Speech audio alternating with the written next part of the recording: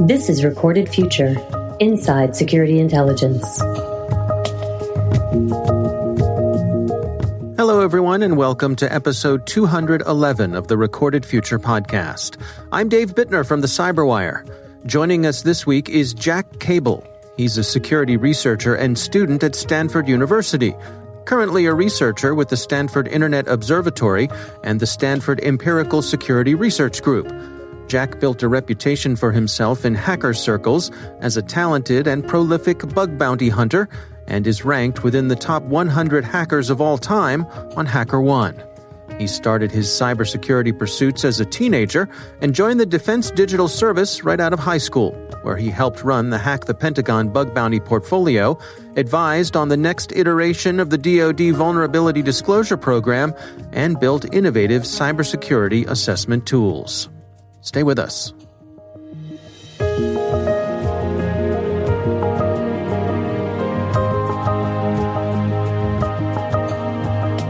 So I got into technology through computer science, through programming pretty early on. When I was in middle school, this was 7th grade or so, I began taking Stanford's introductory programming course called CS106A.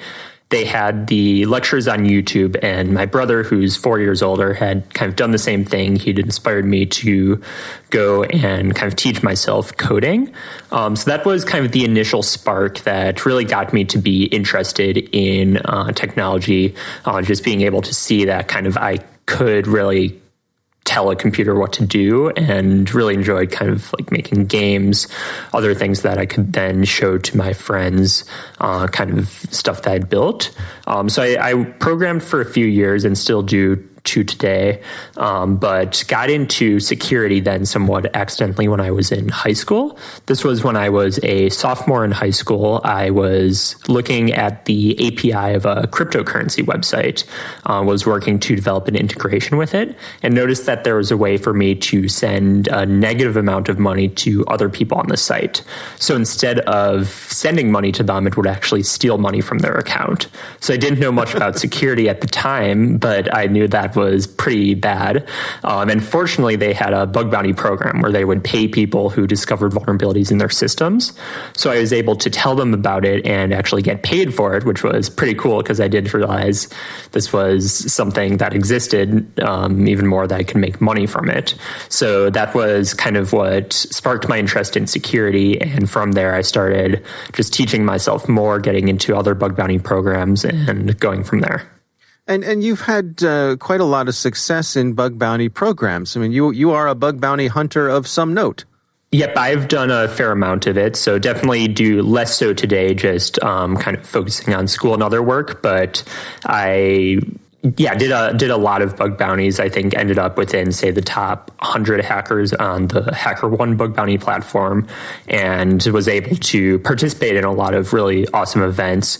For instance, some of the live events that they host, as well as, and this was one of the kind of areas that really got me more into this, was some of the military's bug bounty events. I participated in the first one called Hack the Pentagon, and then several after that really kind of inspired me to keep going here. What drew your attention to working for the Department of Defense? What attracts you to that side of things?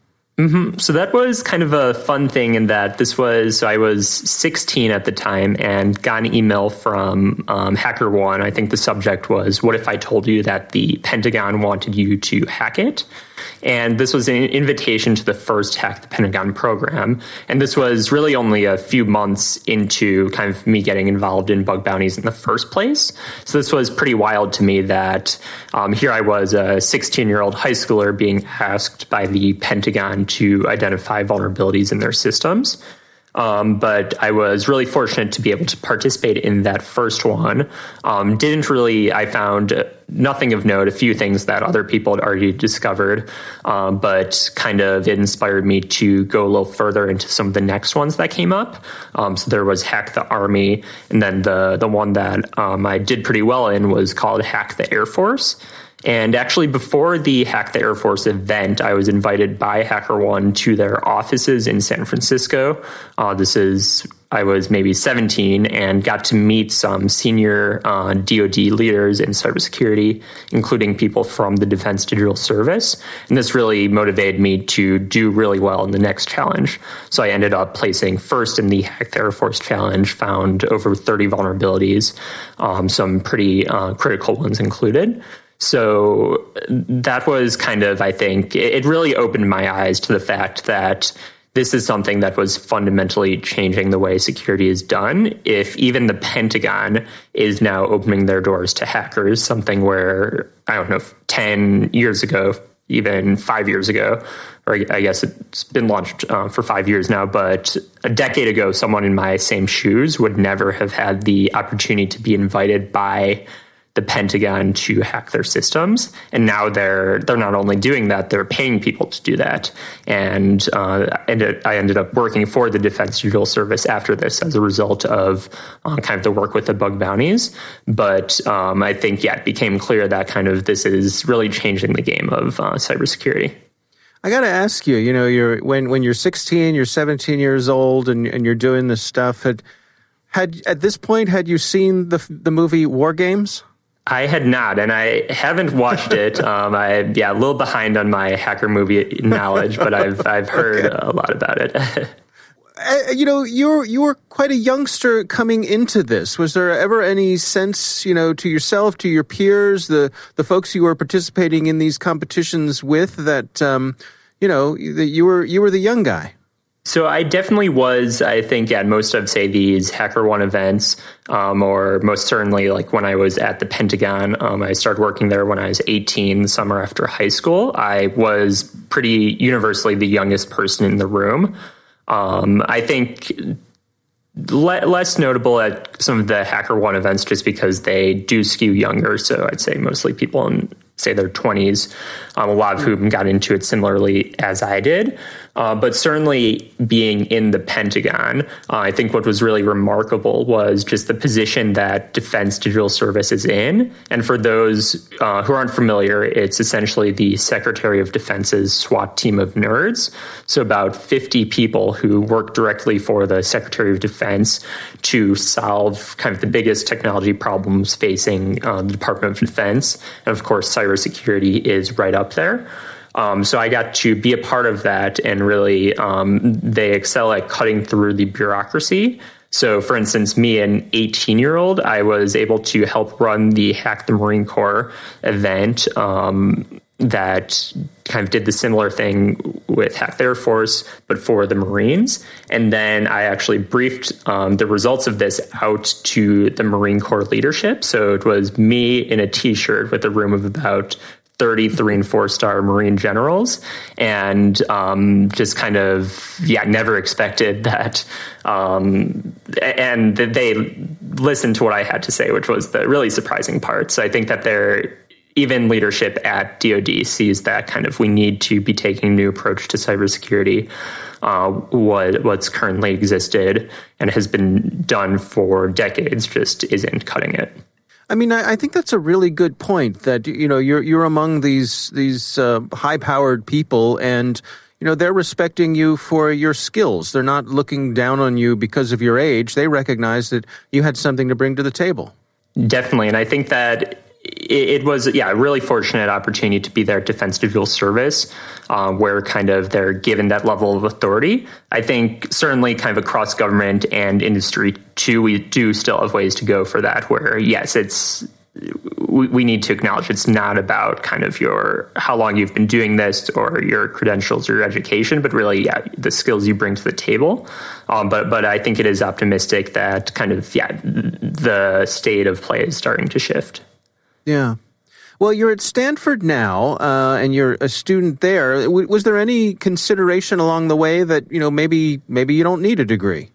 So, I've been asked this a lot, and I think, almost certainly I could go out right now. I could have gone out of high school and started working on cybersecurity for either government or for a private company. But I think that there's really a lot of value that I've gotten out of being at Stanford, both on the technical side as well as kind of the broader policy side.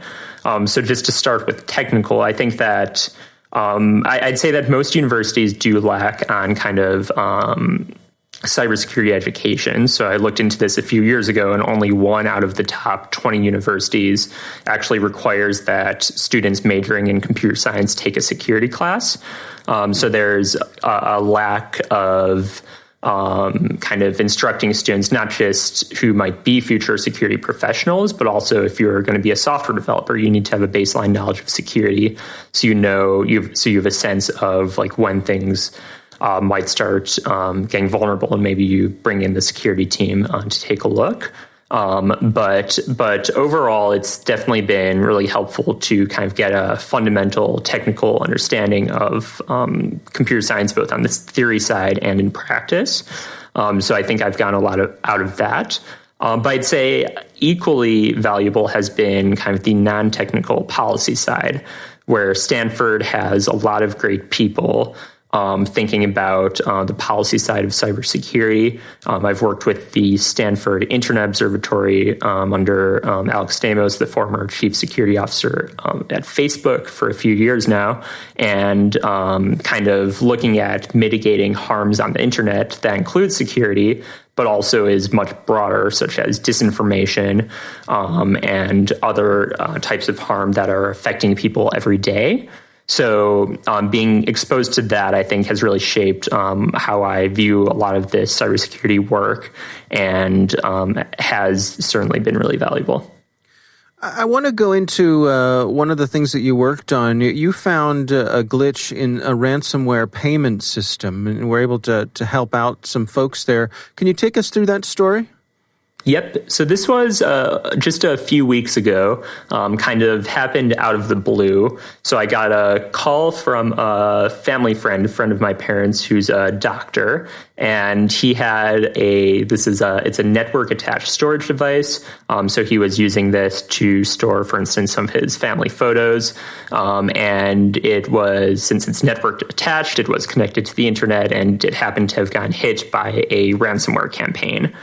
So they locked up all of his files and were demanding at the time about $500 worth of Bitcoin in order to unlock, get access back to his kids' photos, all of that. He called me knowing that I've done work in cybersecurity, and kind of my first response, which I'm sure most people in cybersecurity would agree, is that like ransomware sucks. And the unfortunate thing is kind of if you don't have a backup, usually there's not much you can do besides paying the ransom, which is really unfortunate, but is kind of the current state of play and why ransomware is so effective in making criminals a lot of money. So he did not have a backup for a lot of these files, and of course kind of can't put a price on like your children's childhood photos, all of that. So right. He was going to pay the ransom the next morning. So he went to kind of put his kids to bed, and I said, okay, I'll look into it a little more, let you know if I find anything. And that led me to the payment site of the ransomware operators. And they were requesting Bitcoin in order to fulfill the payment. And they wanted you to put the transaction ID that you paid to kind of show that you had made the payment. So the first thing that I noticed was that they were using a Bitcoin address for multiple people. So the Bitcoin address they gave him was in use by others as well. So the first thing I tried was just a transaction ID that had already been used, since they had a box where you would submit the transaction ID, maybe thinking that they had just kind of messed up and would accept that multiple times. Now, that didn't work, but the next thing I tried, and this was really on a whim, I did not expect it to work, was I changed a lowercase b in the transaction ID to an uppercase B. And the idea being here that maybe they had a case-sensitive check when they were seeing if the transaction ID had already been sent to them, but then the check wasn't case-sensitive when they were actually checking it against the blockchain to see if the payment had been made. So I did this, and to my surprise, it immediately gave back the password to decrypt his files. So I called him, sent it to him, and he got all his files back. Wow. What do you suppose it is about you, about the way that you approach these things, the way that you think, that makes you so prolific when it comes to hunting these things down? Yeah, I think that a lot of it really just comes down to, and this is kind of the mindset in security that you need, is kind of just to be persistent and try everything possible. And in this case, it was kind of more of an accident where I was just doing this on a whim, didn't expect it to work, but did. But I think with a lot of these cases, and especially say if it's say a bug bounty where you're looking for flaws, you're going to try a whole lot of things, and most of those won't work because the developers have thought about that and patched it. But there's going to be maybe 1 out of 100, 1 of 1,000 cases where it does work, and where you've kind of outwit the developers, found something that they didn't think about, that leads to you finding a vulnerability. And I think that's kind of the exciting thing about security, in that you just have to keep trying things and eventually something will work. And what's really interesting is that this kind of goes beyond just the technical side. I think that I've started shifting more towards the policy areas as well, kind of thinking about how we can do a better job at scale of addressing cybersecurity, especially with all of the recent breaches we've seen, whether it's SolarWinds, Microsoft Exchange hacks, the recent ransomware that locked down fuel on the East Coast. Across all of these, kind of thinking about how can we do a better job at scale. And I think it is really valuable to apply that same mindset where, okay, let's think through almost like we're red teaming the different policy considerations. What are all of the impacts of the kind of everything we can do? What is going to be the one thing that can really make a big difference? And working on applying that. But I think it's certainly the case that kind of the policy and technical sides here are deeply intertwined, and kind of to be successful, you need to come from both ends. What can you share with us about your thoughts about those challenges, particularly at scale? What sort of things are you exploring there?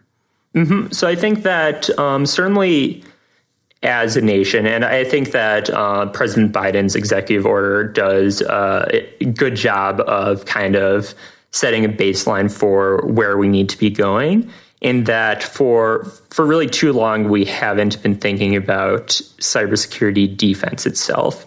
We've been kind of working under the premise that kind of if we can get really strong offensively, that could deter adversaries from targeting us.